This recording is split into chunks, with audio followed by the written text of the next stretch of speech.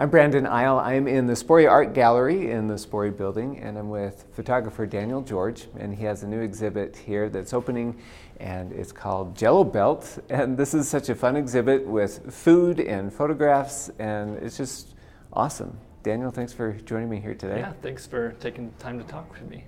Now, you teach photography at BYU. Yes. Before we get to the exhibit, can you tell me a little bit about your work and how you got to BYU? Yeah, oh wow. We'll do short version. Short version, I studied undergraduate photography here at BYU, Idaho, grad school, Savannah College of Art and Design. I kind of knew I wanted to get into teaching just because I enjoy the educational environment, talking about photography, teaching photography. And yeah, ended up after grad school teaching part-time in Georgia for a few years, ended up back here in Idaho as a visiting faculty for 3 years between 2014 and 2017.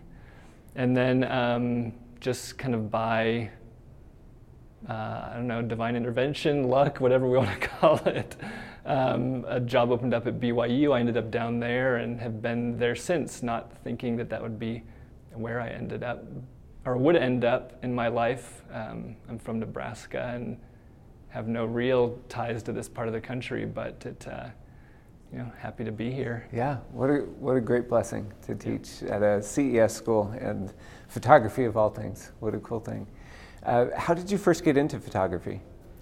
I attribute my kind of just path into the creative arts through skateboarding. If I look back, I can draw a line from starting skateboarding in middle school to kind of getting into just creative expression, the visual arts through skateboard graphics, magazines, photography, obviously a big part of that, videography. And that kind of just led to this, interest in visual things and just, like I mentioned, like creative expression. And it wasn't until college that I then started taking art classes and thinking about it in terms of could this be a career? Yeah, what can I make of that? This field in the creative arts. Yeah, that's so interesting that from skateboarding you would get into photography. Have you done any exhibits or things with skateboarding? Yeah, there have been a few projects that I've worked on in the past, and I've exhibited some of this work here and there. Nothing kind of to the scale of a show like this where there's lots of pieces, but for a period of time I photographed DIY skate spots, because I'm interested in, as part of the show, some of the work, God to Go West, where it's like photographs of landscape. That is an interest of mine in photography, is just looking at the landscape, how people use it, interpret it, view it.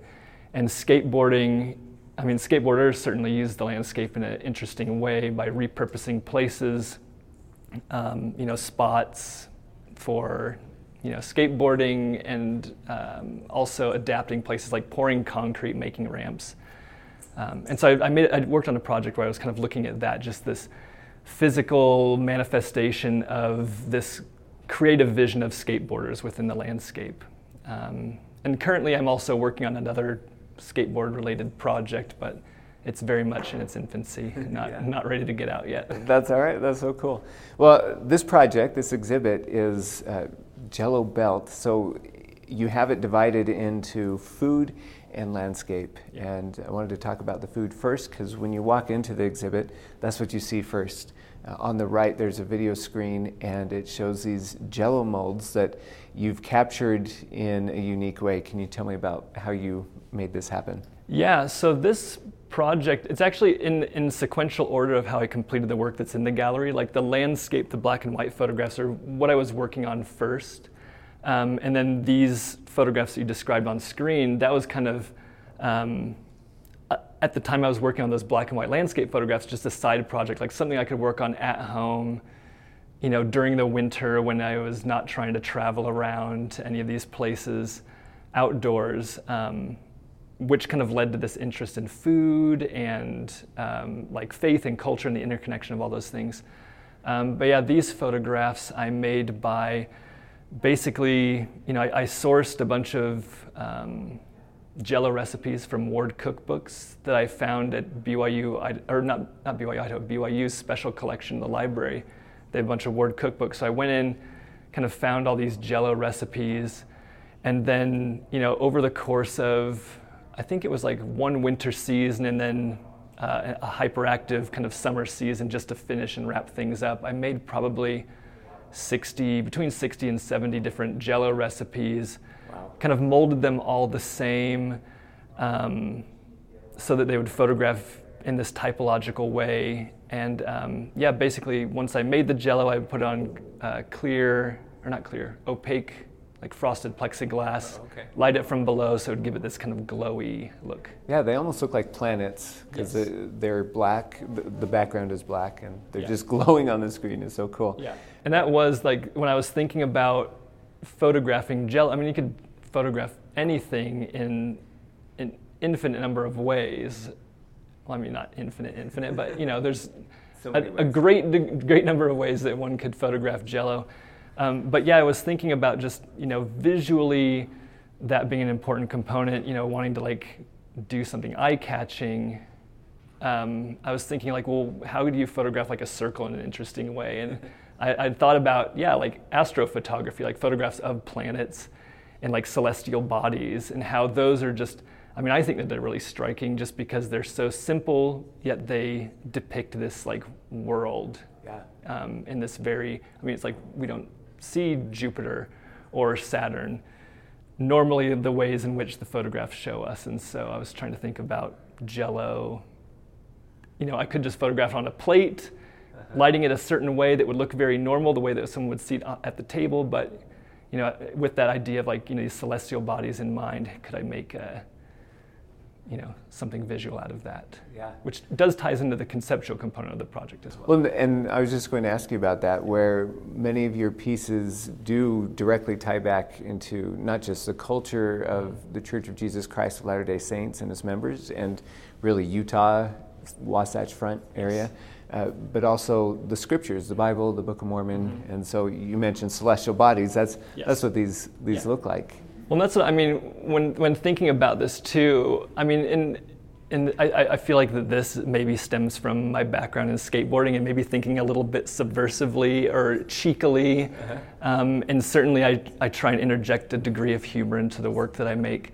I was thinking about doctrine of creation and how that manifests itself in the kitchen. It's like a person is, in the act of creating something in the kitchen, taking all of these components, carrots or pieces of fruit, plus this like powdered gelatin that in the package is all these little grains that are, they're not whole, and it's kind of like mixing them all together in a pot and creating this little, planet-looking thing. Yeah, this delicious edible whatever substance. Whatever it is, yeah.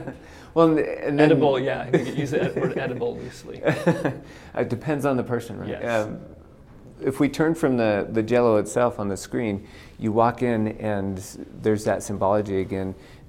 We have different funeral potato dishes, mm-hmm. and you've named them Passion 1, 2, 3, 4.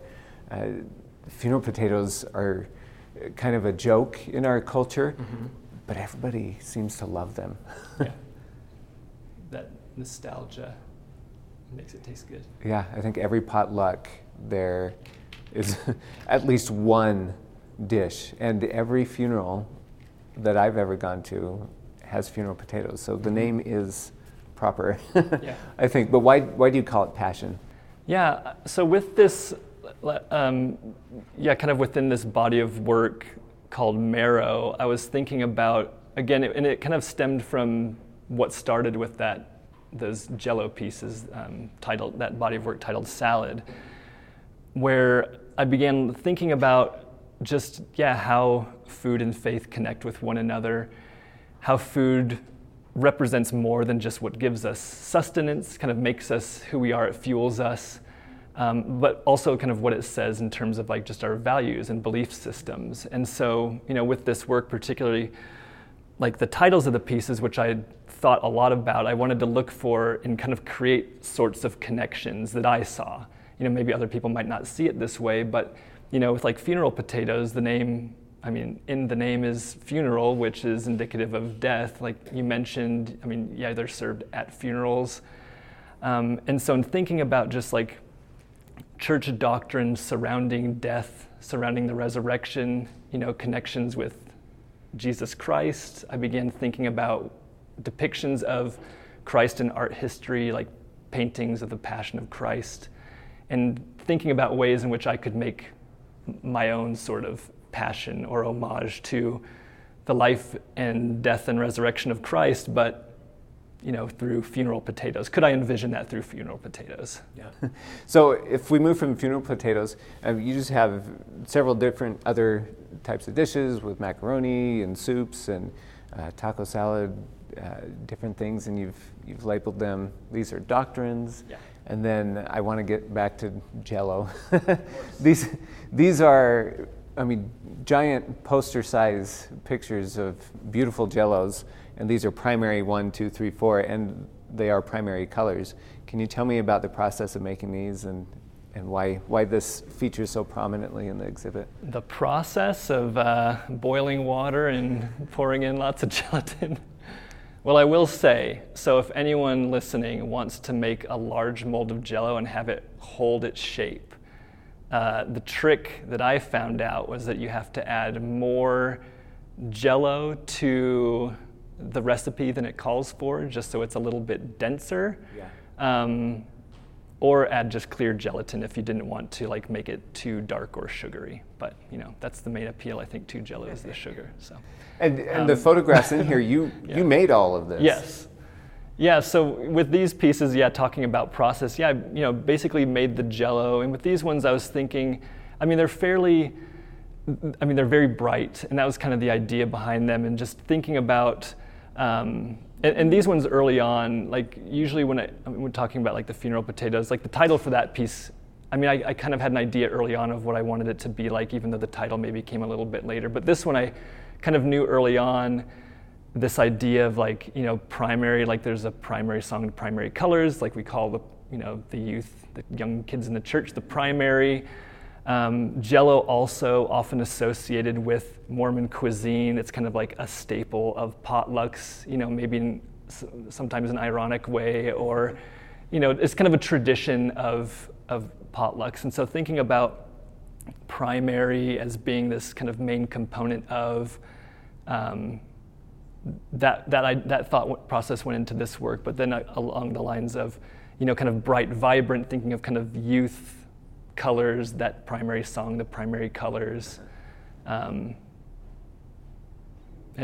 with as far as the visual components of the image, everything is very artificial, which Jell-O itself is not naturally occurring. We don't know what Jell-O is. Industrial processed, and so I wanted to make them, it just felt appropriate for them to be surrounded by plastic and materials that kind of mimicked the nature of the product itself. So bridging the food to the landscape is a selection of cookbooks. Mm-hmm. And I think everybody has a family cookbook or a ward cookbook or a town cookbook. I know we have multiple in my house, but you mentioned earlier that you got these from the special collections at BYU.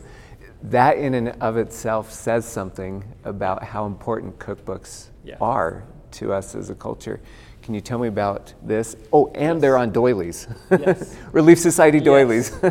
So as kind of tying it in with the Jell-O pictures we were just talking about with all the plastic is, with the visual components, everything within the frame, because I was constructing these things, I was thinking about the visual language of certain materials. It's some of the photographs were made in church buildings because I wanted the visual language of a wall or a gym or places where one might encounter these foods. Yeah, the accordion. Yes. Wall. And so it's there's a certain visual language where, going in LDS meeting houses, it's you see all of these similarities. There's a certain visual language to the architecture and the materials that are used. And so, with these photographs, you mentioned the kind of doily background that's reminiscent of the Relief Society.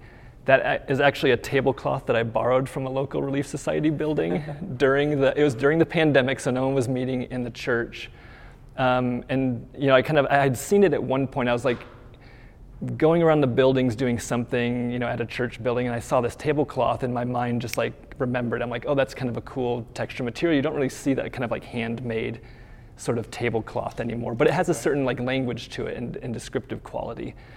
And so when I was making this work, I thought, I need an interesting background for these cookbooks, just so they're not just these kind of boring pictures of books, and the visual language of that tablecloth was something that came to my mind. I was like, I need to use that. Yeah.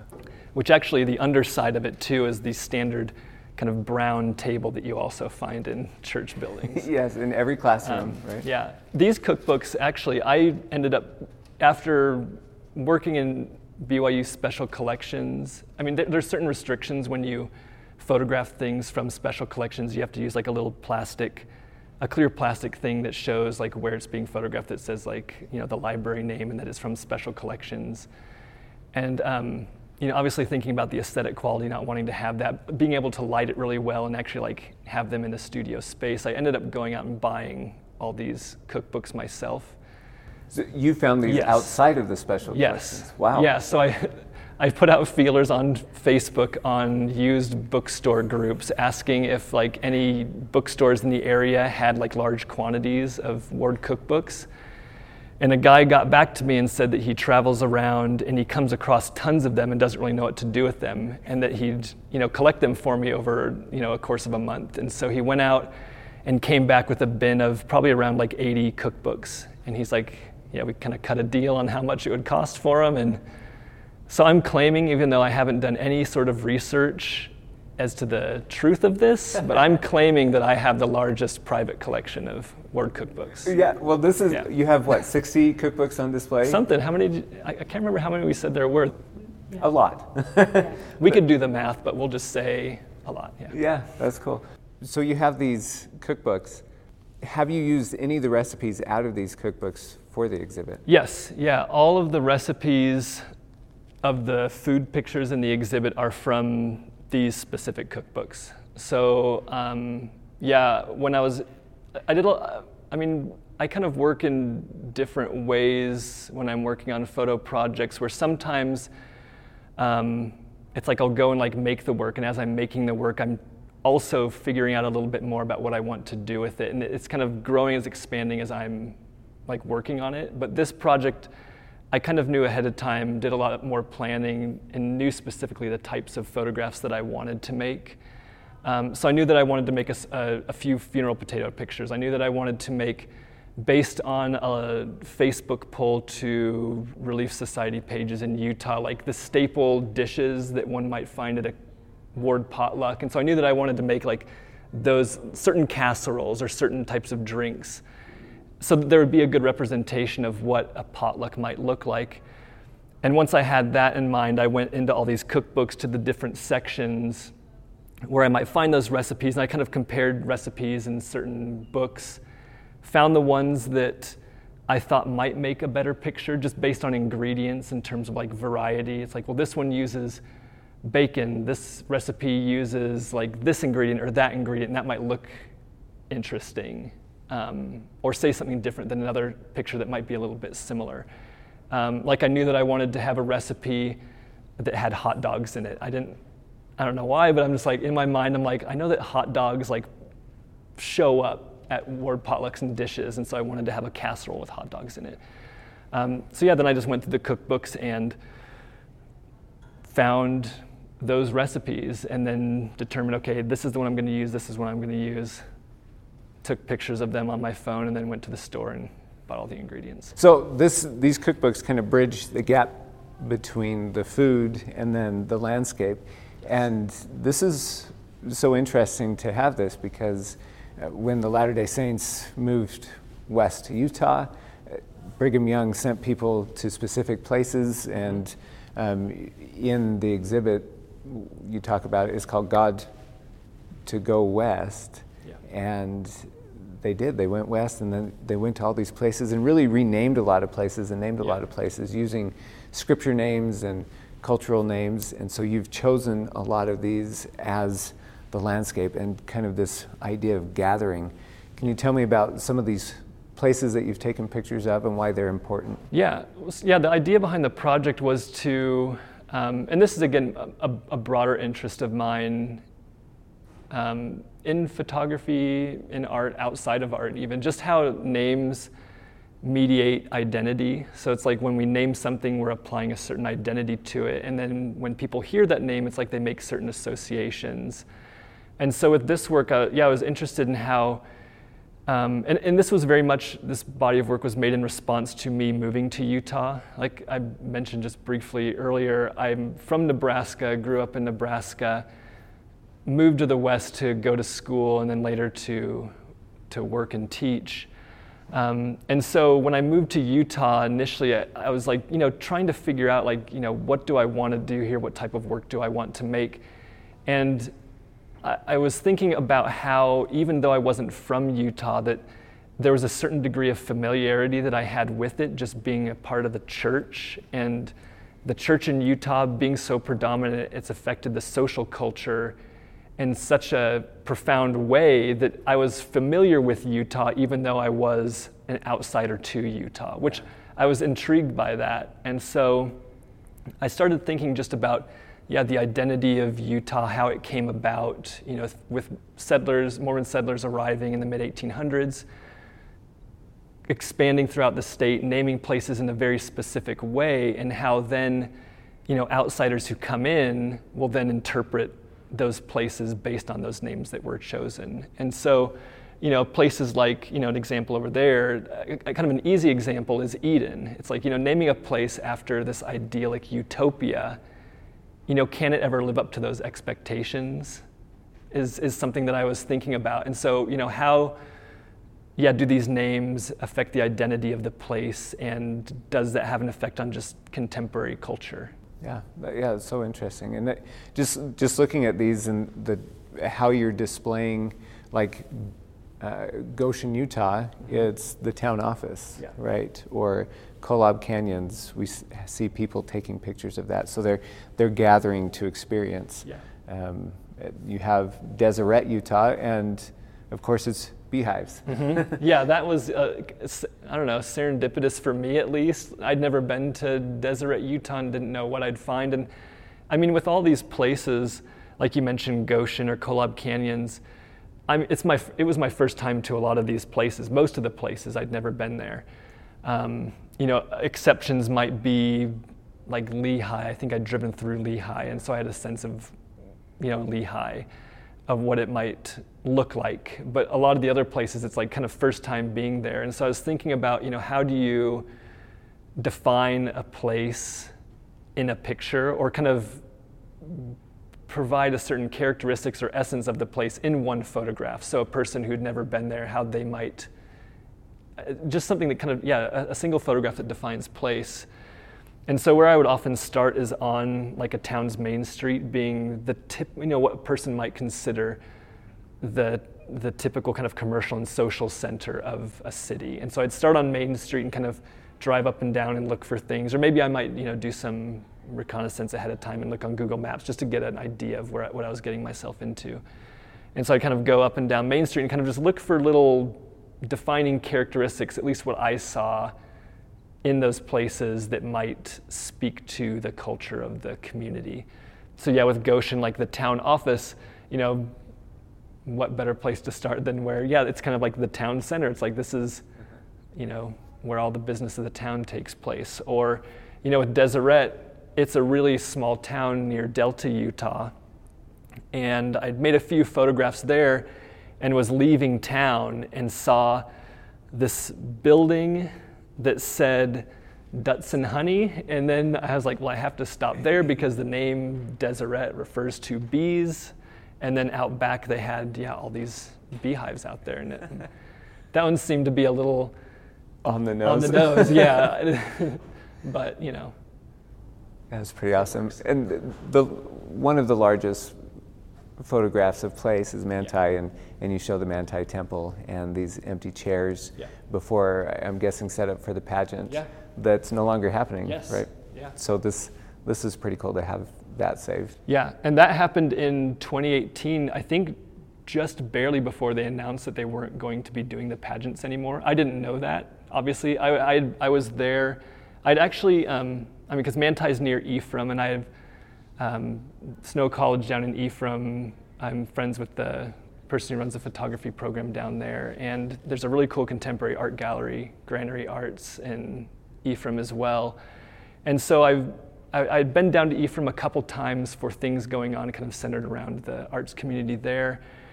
And working on this project, I'm like, well, I need to photograph Manti. And so I'd gone back and forth a few times and photographed the temple, and nothing really kind of worked. And I just happened to be there for a workshop at Snow College in the summer that happened, I think, the week before the pageant started. So they'd started the setup.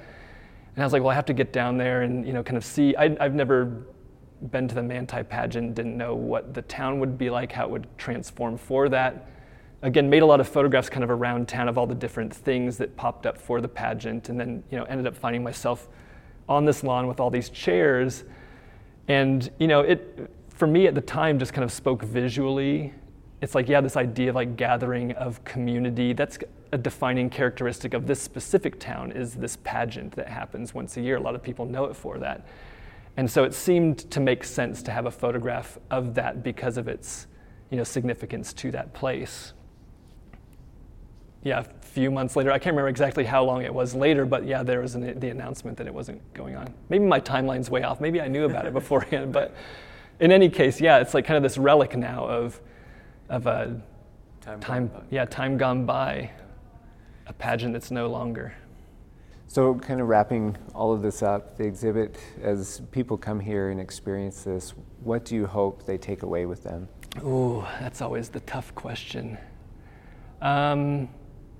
With all the work that I make, I don't know if there's ever a real, because my work's not dealing with social issues, and so I'm not trying to get the word out on things that are going on or to really promote a change in ways of thinking. For me, it's mostly just, the work that I make, I just want people to think about it to a degree and maybe, kind of come away with certain questions of their own. Or, one thing that I do with my work, and people will notice as they walk through the gallery, is that, a lot of the places that I've photographed look kind of ordinary, and the foods also look very ordinary. But I think that there's something profound in the everyday, which is why I'm so intrigued pointing my camera at ordinary things, average things. It's a language that everyone speaks, and they can relate to it in certain ways.